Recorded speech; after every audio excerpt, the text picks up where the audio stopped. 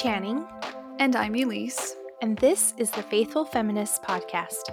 We focus on feminist interpretation of scriptures and follow the LDS Come Follow Me manual as a guide for study. We understand scriptures can be a tricky endeavor for readers, but we also believe sacred texts contain compelling examples of loving and liberating relationships with the divine, others, and ourselves. We hope you'll join us in exploring the problems and promises of sacred text with imagination, critique, and celebration to reveal what we feel is the loving and liberating heart of Scripture.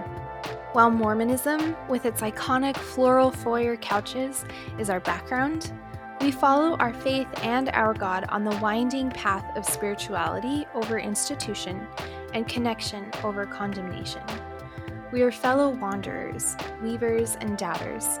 If you found yourself feeling a little too faithful for some and not enough for others, welcome. We've saved you a seat on the soft chairs. This podcast is funded by our listeners' generous donations. If you'd like to support our work, connect with us on Patreon or on our website at www.thefaithfulfeminist.com. Welcome back, everyone. In today's episode, we're going to be focusing on Genesis chapters 12 through 17 and Abraham chapters 1 and 2 for the dates February 7th to the 13th. We cover a lot of really big stories here. We have Abram and Sarai, and there is a famine in the land, so they travel to Egypt. While they're there, Sarai is taken into Pharaoh's house, and then after some time is released back to Abram, and then they move to Hebron. There's some fighting escapades, and we find out from the text that Abram and Lot are totally loaded. So they go splitsies on the land, and we also have some scenes where Abram tells God that he'd like an heir for his giant fortune that he's amassed. God promises Abram children to outnumber the stars, but unfortunately, Sarai is old and barren. They have no son. As a solution, Sarai offers her handmaid Hagar to become pregnant by Abram. Hagar conceives and bears Abram a son named Ishmael, and this causes tension in her relationship with Sarai. In the last chapter, Abram receives a covenant from God that he will bear a son through Sarai, and in honor of this covenant, Abram circumcises himself, Ishmael, and other men with him. With this covenant, Abraham and Sarai receive new names from God, Abraham and Sarah, and we will be using those names interchangeably today. Our approach for this episode is to take a back seat from sharing our own personal interpretations and exegesis, and instead we want to share the voices of womanist theologians because Hagar is a much beloved story in the womanist tradition, and womanism does her and her story justice and beauty. Additionally, the story of Hagar is central, and it's an honored story in womanist theology, which means that womanist theologians have been writing, questioning, exploring, and interpreting this story long before we came along. And the way that we're feeling today is that sometimes the best interpretation we can offer of the text, especially as white women who hold lots of different types of privilege, is an interpretation that steps aside and instead honors the words of women other than ourselves. First, we'll take a look at the characters, Sarah and Hagar, then we'll work through some womanist exegesis of the story, and then think about the implications that this story has for both Black women and white feminists. A little bit later in the episode, we'll spend lots of time thinking about what is womanism and also what is intersectionality, but just as a jumping off point, womanism was founded by a group of Black women, and the term was coined by Alice Walker. Womanism tries to show how race and gender intersect in the oppression of women of color. Womanists point out that Black women, in comparison to white women, are often more likely single, have more children, are paid less, and assume more financial responsibility for their families. So womanism tries to look at the ways that class intersects with race and sex in women's lives to create inequality. From there, we have womanist theologians who focus on gender, race, and class, specifically Black women, whereas often feminism or feminist theologians focus solely on gender and often dismiss or disregard the intersections of race and class. In a YouTube video titled Hagar, a Womanist Reading by Danielle Barnard, Barnard says that womanist theology is a theology that honors Black women, and I really like that summary here. Perfect. Thank you for that review. I am excited to dive a little bit more deeply into that in just a little bit. But first, we want to circle back and talk about the main characters that we encounter in the text this week. We have three kind of star players that happen in all of the chapters. We have Hagar, Sarah, and Abraham.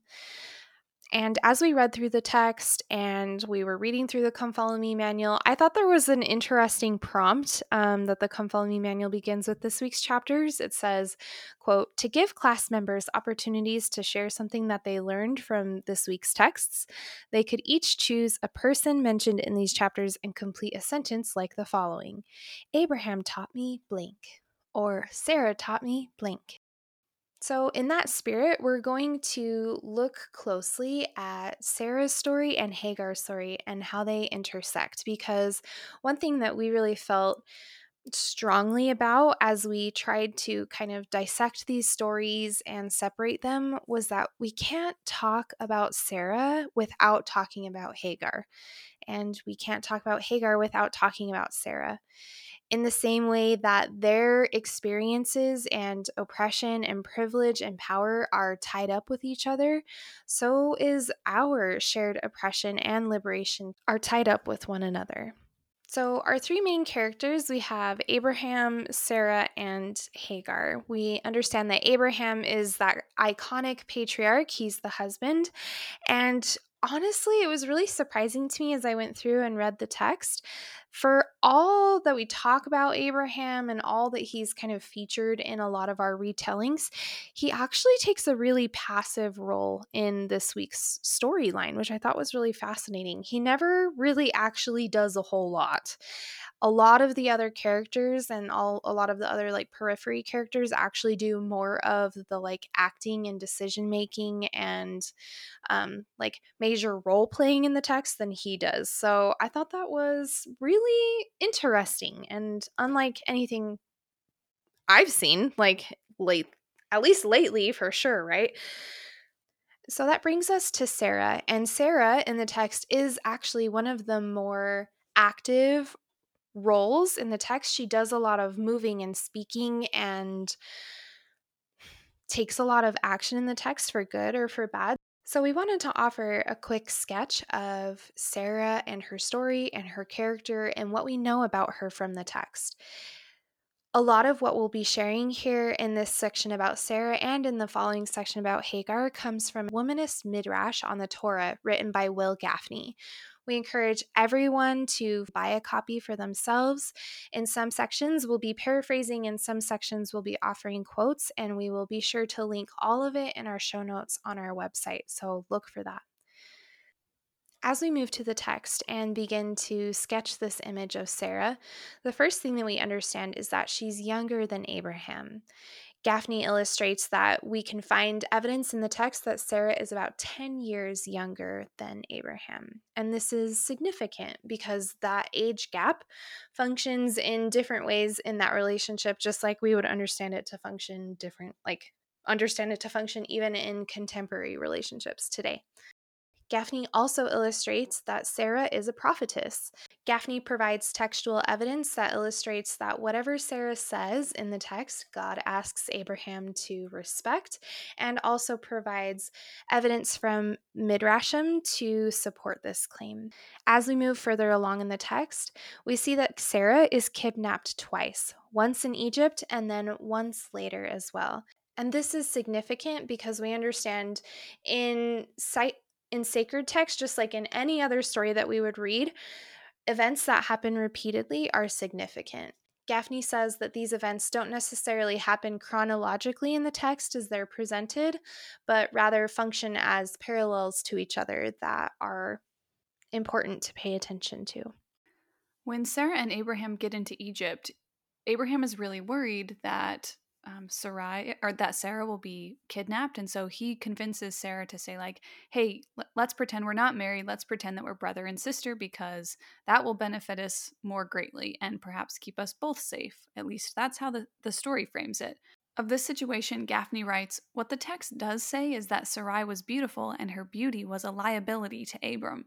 Abram feared death more than he feared giving Sarai to another man. If Sarai is known as his sister, a more powerful man might take her from him but let Abram live. But if Abram were known as her man, Abram might be killed. So the deception is for his benefit, not hers."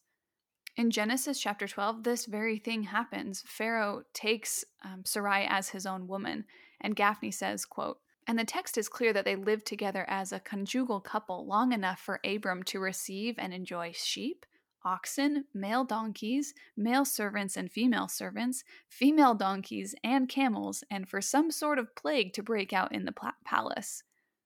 The Midrashim reveals that the rabbinic interpreters understood Sarai was available for the pharaoh's sexual use, even when they did not want to admit it.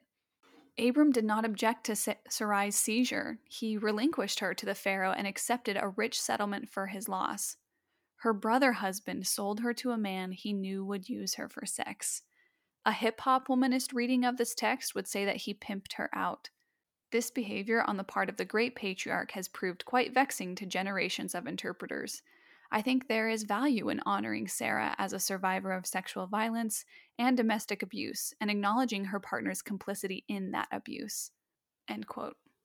In the very next chapter, Genesis 13, Sarai and Abram have left Egypt and they leave a really, really wealthy couple because of the kidnap and rape and abuse that Sarah experienced by the Pharaoh and the complicity of Abram. From this point, we follow Sarah and Abraham into Hebron, and we begin to understand that Sarah is infertile.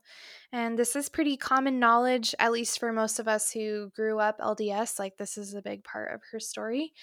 Something that I learned from the Gaffney article is that in chapter 16, that chapter is deceptive in the fact that it covers a really, really long time. Gaffney does a good job of illustrating how the amount of time that Sarah and Abraham have tried for a child is 10 years. And by the time that Hagar enters the story as a handmaid of Sarah and a surrogate for her, that Sarah and Abraham are absolutely desperate for a child. And so we also understand here at this point that Sarah and Hagar are explicitly linked in the text. I really appreciated this quote that Gaffney writes. She says, quote, Sarai and Hagar are co-wives. Both are matriarchs. Both will entertain the divine, and both will mother dynasties, end quote. But we also understand from Gaffney's article that this relationship between Sarah and Hagar is not a relationship based on equal treatment and respect. Gaffney writes, quote, there is a hierarchy between Sarah and Hagar. Sarai employs that hierarchy against Hagar. First, she offers her man Hagar's body and presumed fertility. Then Sarai claims and ultimately rejects Hagar's child and blames her man for doing what she told him to do in the first place. Sarai invokes divine judgment between herself and Abram for the violence that she claims has been done to her, then takes matters into her own hands and violently abuses Hagar herself. Sarai orchestrates Hagar's sexual abuse by Abram and is party to and beneficiary of it, end quote. So we understand from the text and Gaffney's article that Sarah is quite violent to Hagar. And it's not just in chapter 16, so it doesn't happen just one time, but it happens again later in next week's chapters that Sarah completely drives Hagar out of the community. So we wanted to be really explicit here and name what we see happening in the text. We see Sarah as an abuser, an accomplice to rape. She assaulted Hagar, and she used her privilege and power to ostracize Hagar and her child Ishmael and cut them off from their family, safety, and necessary resources for life. After all of this back and forth between Sarai wanting to have a child but not being able to have a child because she's infertile, what ends up happening in Genesis chapter 17, when she's 89 years old, she ends up being able to conceive a child and she's pregnant. A little bit later in Genesis chapter 23, we learn of Sarah's death. In verses 1 and 2 it says, and Sarah was 107 and 20 years old. These were the years of the life of Sarah. And Sarah died in Kirjath Arba, the same as Hebron in the land of Canaan. And Abraham came to mourn for Sarah and to weep for her. Of this, Gaffney writes, quote, when the number and complexity of Sarah's lives are measured, she is a woman and wife, mother and matriarch, female patriarch and flawed person, blessed and beloved, end quote. I appreciated this summary of Sarah from Gaffney because I feel like Gaffney does a really good job of sketching her life in both compassion and asking Sarah to be accountable for her actions and the way that she hurts and afflicts other people in the text. And with this end sentence, I was really struck by the compassion that Gaffney offers to Sarah in a way that I definitely would have a hard time doing reading what we did in the text. And so, from this quick sketch of Sarah and understanding her life, again, we really wanted to reiterate what Gaffney illustrates in her article is that Sarah and Hagar are linked in the text, and we can't talk about one without talking about the other. So, that moves us into our next question. Who was Hagar? In the YouTube video I mentioned a little bit earlier, titled Hagar, a Womanist Reading by Danielle Barnard, Barnard introduces us to the character of Hagar by saying, quote, "We don't know anything about her, and her name directly translated means alien or the stranger." Barnard asks, was Hagar's name changed when she lost her freedom to Sarai?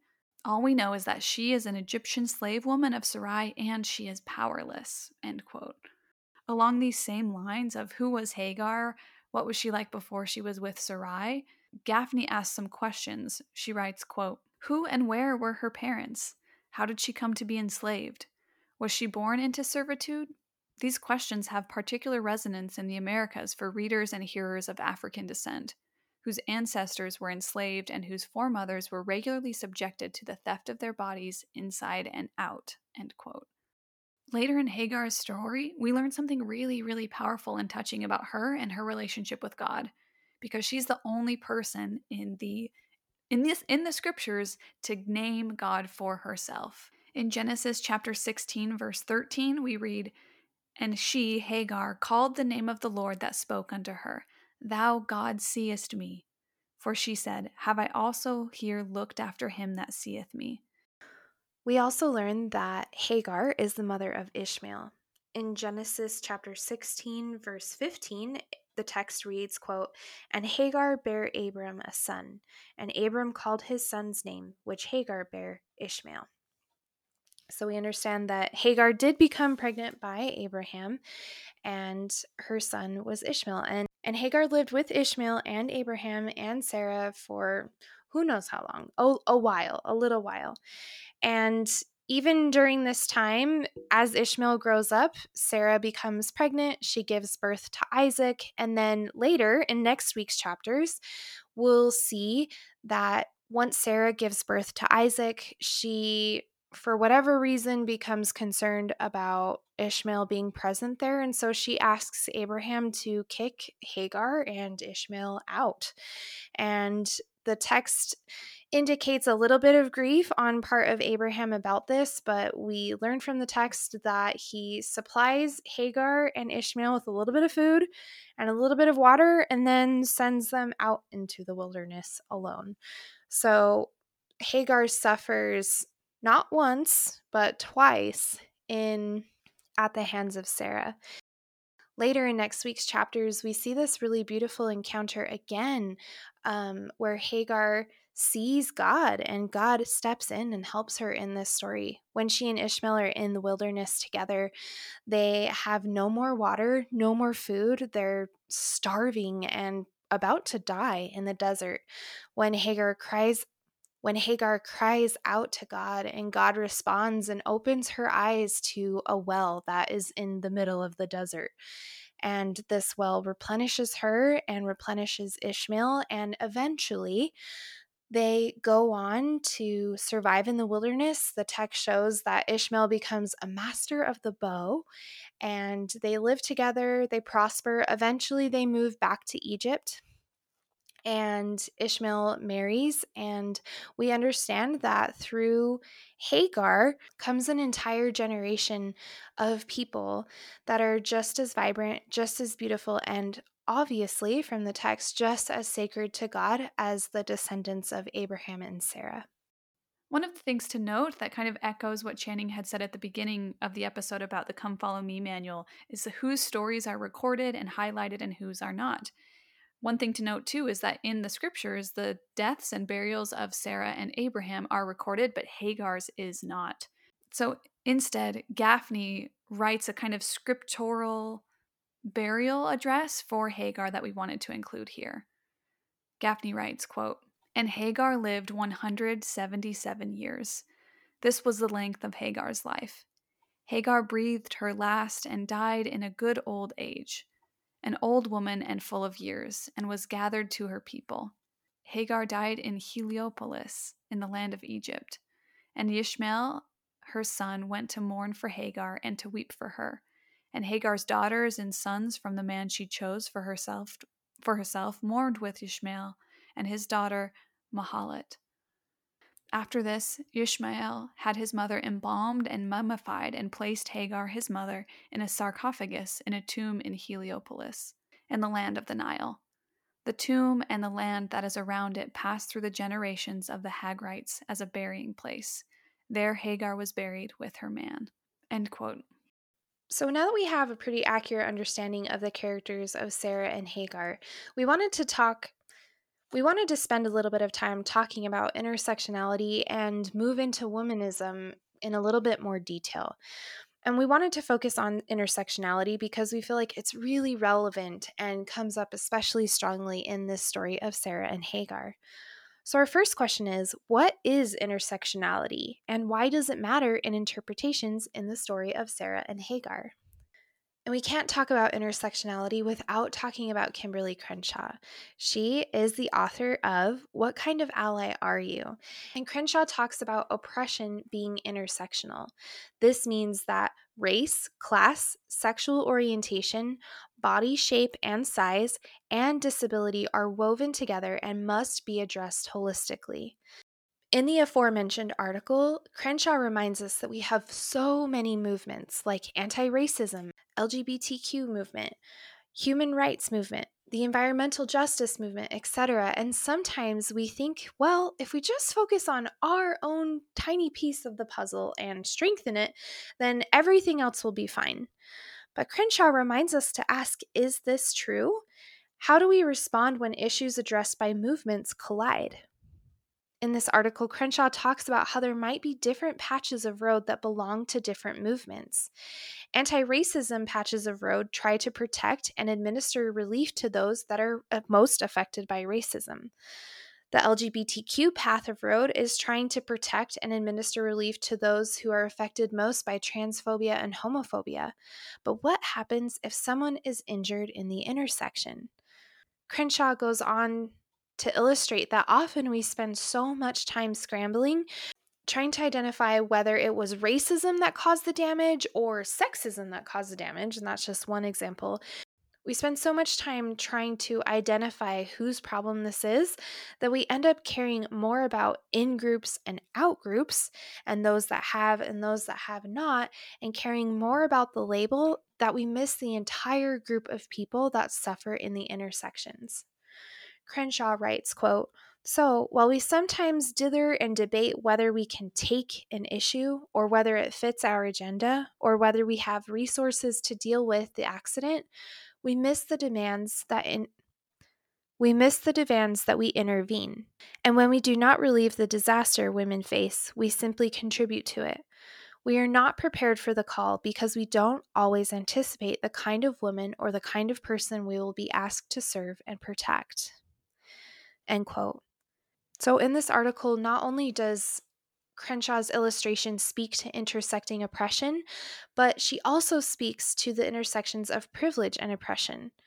So, for example, Elise and I hold white, cisgender privilege, while we also experience oppression based on our sex, female, and our gender as women.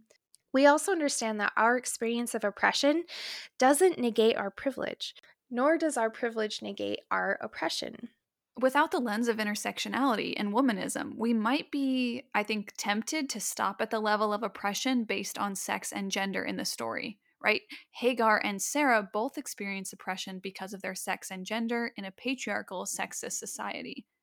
But here, too, lies one of the traps and downfalls of white feminism, which is not to say feminists who are white, but feminism that upholds white supremacy by focusing primarily on the concerns of white women and dismissing or furthering the oppression of Black women and women of color.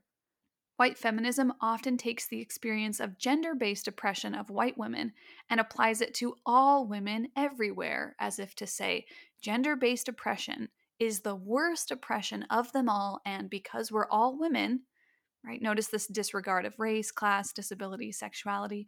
Because we're all women, we must all experience this oppression in the exact same ways all the time. But with the introduction of an intersectional and womanist lens, we start to see how Sarah is both the oppressed and the oppressor.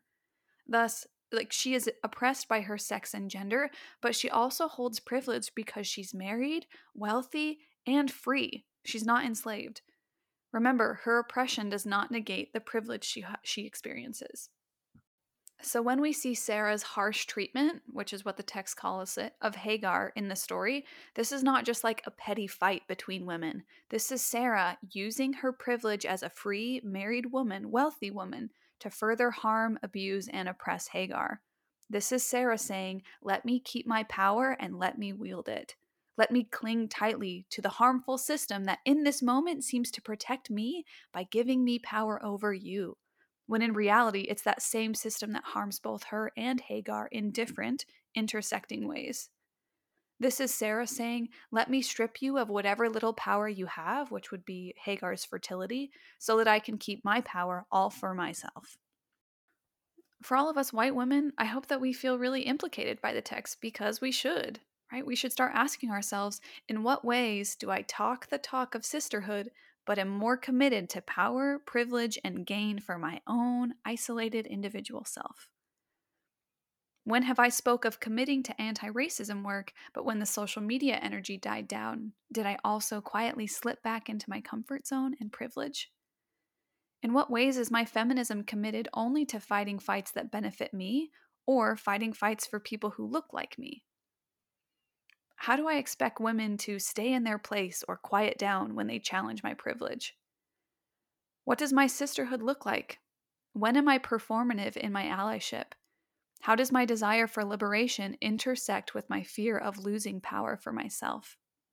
And I hope that we can see here that intersectionality reminds us to show up for everybody, radically and inclusively, so that, as Crenshaw writes, quote, "we leave no bodies lying in the intersection," end quote. Moving on, if we continue to understand what Danielle Barnard said, that womanist theology is a theology that honors Black women, womanist theologians show up to scriptures and ask questions specifically related to Black women's experience and also intersectionality, like we talked about before. In Gaffney's book, Womanist Midrash, Gaffney outlines some of the texts that womanist theologians might ask. Things like, who is speaking and who is active? What are the power dynamics here? What are the ethical implications of the text when read from the perspective of the dominant characters? How have Black women historically related to this text? How does modern Black women's experience shape renewed interpretations of the text? And finally, who is or what is the construction of God in the text? Are they invested in the flourishing of Black women and our world? End quote. So, moving from this womanist lens into the text, we wanted to offer some varying womanist interpretations of the character of Hagar, and also what we learn about her and what we learn about God from her story. One of the things that we learn about Hagar is that she was unable to give true consent to her impregnation by Abraham. This is immediately apparent in the text, and womanist tradition links Hagar's inability to give consent or give true consent in the text to experiences that are shared by enslaved women in the Americas. Emily P. Cook has an article titled Hagar, an African American Lens, and of this experience of the abuse of Hagar by Sarah, she writes, quote, "Sarah's plan has backfired in that Hagar clings to the esteem that should have been transferred to her mistress. No wonder Sarah reacts spitefully in an attempt to dehumanize this Egyptian woman and strip her of her newly found self-worth. This is a common way to regain an obedient slave, remove any sense of humanity or an entitlement to rights." End quote. Of the same type of self-esteem that we see Hagar stepping into in the text through a womanist lens, there are two key moments that Danielle Barnard from the YouTube video highlights in her in her lecture or lesson.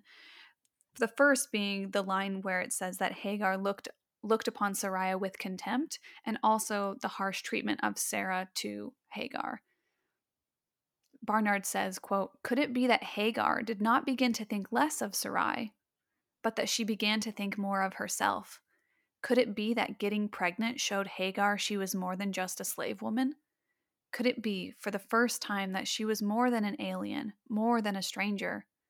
Is it not common for people in power to feel offended when the powerless and the marginalized begin to see themselves as worthy of dignity and equal power? It was not uncommon for slaves who stepped beyond their position to be knocked back down to size by the master or mistress of the plantation." Sarai was infuriated at the ability of her slave woman to do something she could not do. She was offended by how the power dynamic in her home shifted now that Hagar was not just a concubine, but her pregnancy moved her to the position of a wife. She was upset that Hagar would begin to see herself as anything more than a powerless slave. End quote.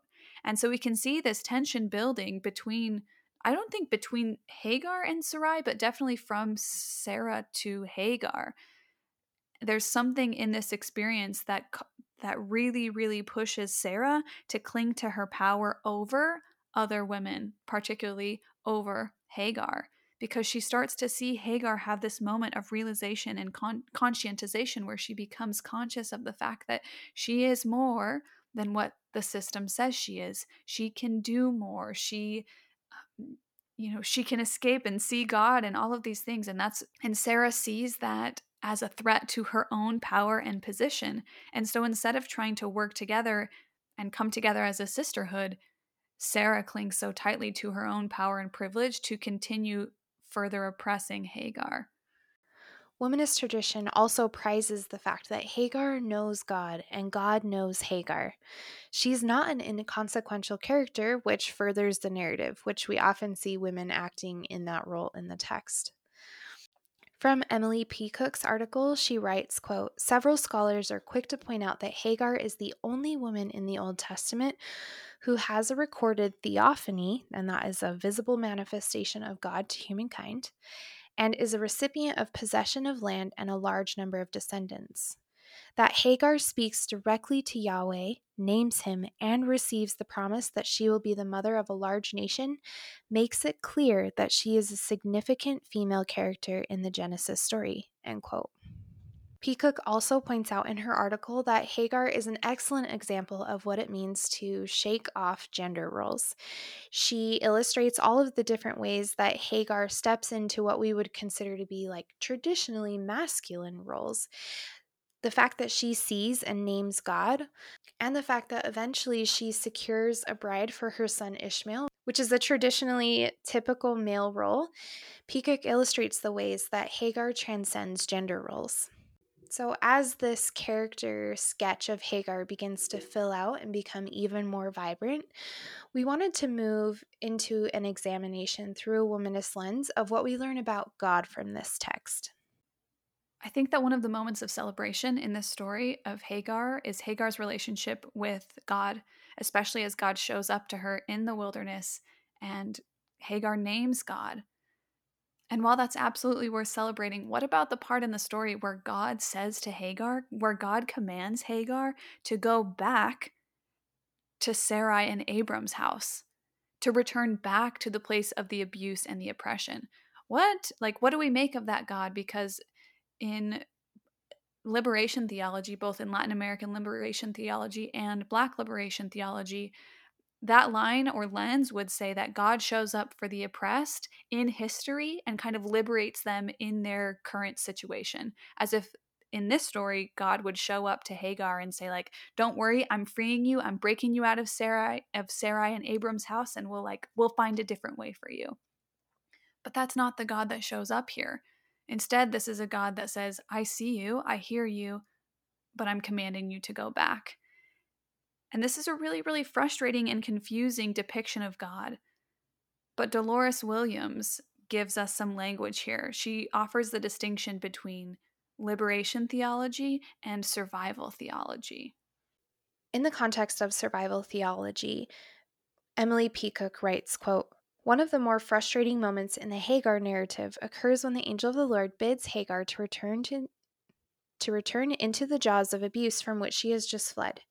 In chapter 16, Hagar is pregnant, alone, and suffering, and God tells her to return to hardship. This does not sound like the type of Yahweh any oppressed person would have faith in. Yet some say that God is liberating her in the manner best suited for her situation. Black women recognize survival strategies in the messages that Hagar receives from Yahweh rather than liberation proclamations. Many African American females are comforted by this because they look upon God as a God who sees their struggle and wants to give them the means for a better quality life. So he quote helps them make a way out of no way, end quote. Hagar provides an image of determination and stamina in the face of hopelessness and allows Black women to continue even when it seems impossible. Dolores Williams argues that the rest of the story is up to Hagar. God has given her the resources and the means to make it, but he will not do it for her. Hagar's fight against oppression is her own, though God is there at her side to assist and support. The main difference between liberation and survival strategies is that one anticipates the victory of God over oppression, and the other finds strength to continue toward one's personal victory over oppression. In the second wilderness scene, Hagar is free, but without any means to survive or provide for herself or Ishmael. Yahweh opens her eyes to a well so that she can hydrate her child and again promises a nation for her son. Instead of liberating, God gives survival techniques to the oppressed so that they can pick themselves up and work toward their own liberation alongside their God. End quote. And I think to be clear, Will Gaffney in the Womanist Midrash on the Torah book shows up to say, look, God is not justifying Hagar's abuse and oppression. And God's not doing that even when God commands Hagar to return back to Sarai and Abram's house. There's a moment in the Genesis text when Sarah actually asks God to intervene and offer justice, but God is silent. Gaffney writes, quote, Sarah calls on God to do justice on her behalf. God remains silent. The silence of God offers a fecund space for midrash, which frequently addresses silence in the text. As a contemporary womanist midrash, I offer the reading that God's silence is a response to Sarai's charge that God judge between her and Abram. Abram has not wronged Sarai. Abram and Sarai both wronged Hagar, and God does not permit them to compound that wrongdoing by destroying her and her child. End quote.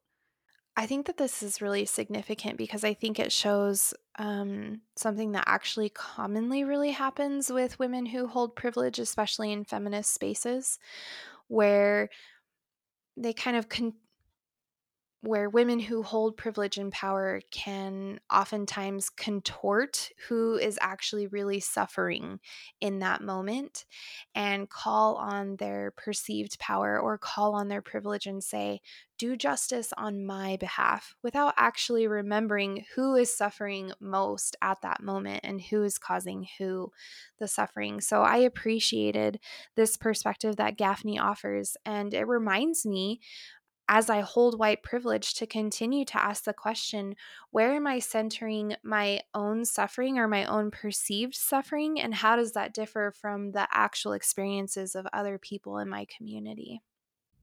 We hope that as we've shared the story of Hagar through a womanist lens and really wanted to center womanist theologian voices, that we can begin to understand the story of Hagar as really central and important in womanist theology.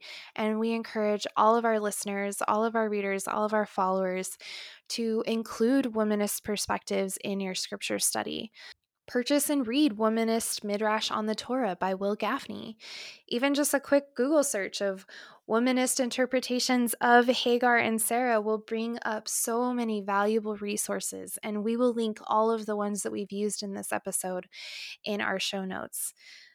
Womanist perspective allows us to see Hagar's story as central and important and sacred, and we're endlessly grateful for the way that Hagar is illuminated and shown to be even more than the text itself expects her to be.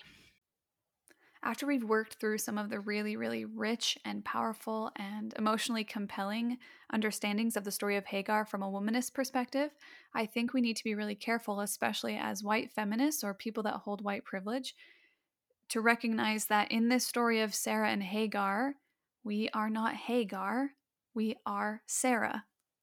And think about the ways that, like we talked about earlier, in what ways do I hold to my white privilege to give me power over other women?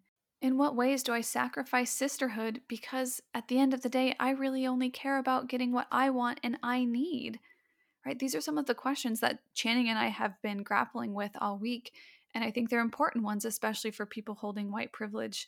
How does white supremacy continue to allow us power and yet also continue to allow us to perpetuate harm and oppression over women of color?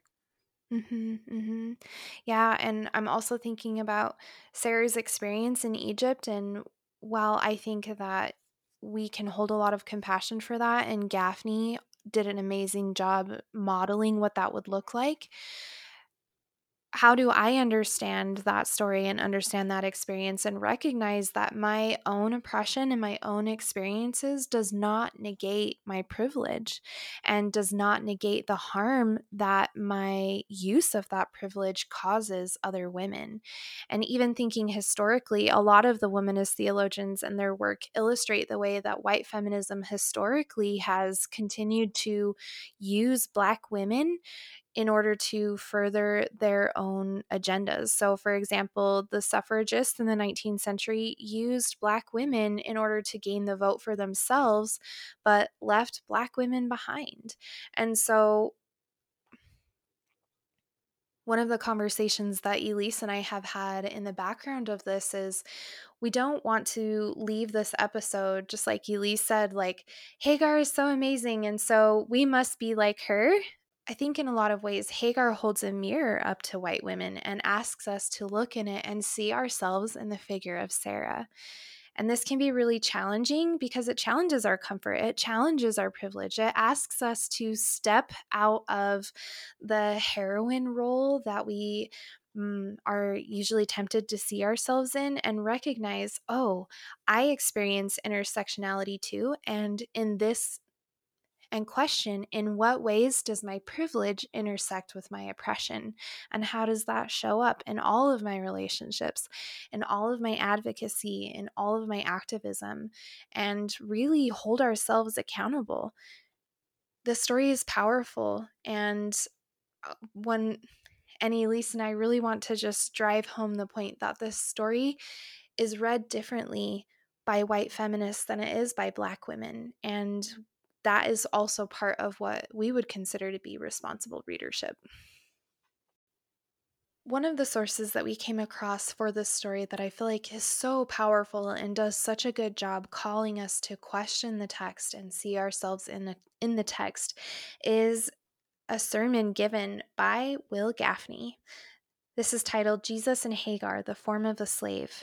And Gaffney writes, quote, "Who is the God of your envisioning? Does your God see you? Does your God know you? Does your God love you?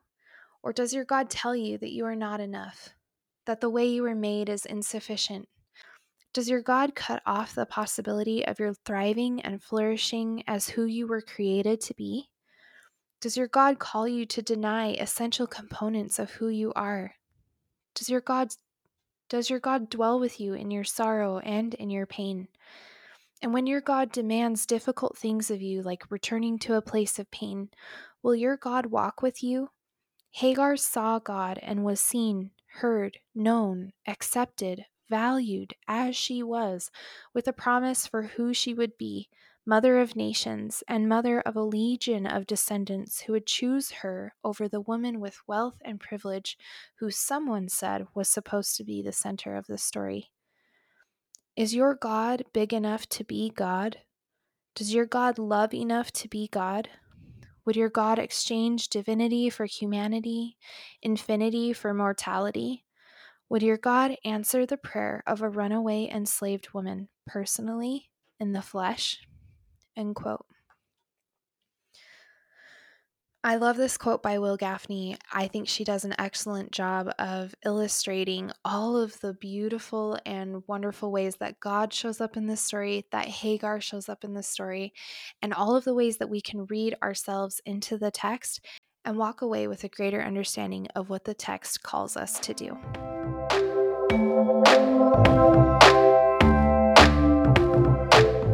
Friends, thank you so much for joining us today for another episode of the Faithful Feminist podcast. We know your time and space is sacred, and we are so grateful to have spent ours with you. If you enjoyed this episode, we'd be so happy if you left us a loving rating on iTunes and Spotify so other seekers can find us. Financial donations support the many hours of research, work, and devotion to each episode, as well as the everyday costs of creating and publishing the podcast. You can support us on Patreon or through a simple Venmo donation and help us create a world where creators, artists, activists, and beauty makers are valued and paid for their labor. Find us on those platforms and on Instagram as The Faithful Feminists. We are deeply grateful for your kindness and encouragement. We love you so much, and we hope to spend more time with you again soon. Bye, friends.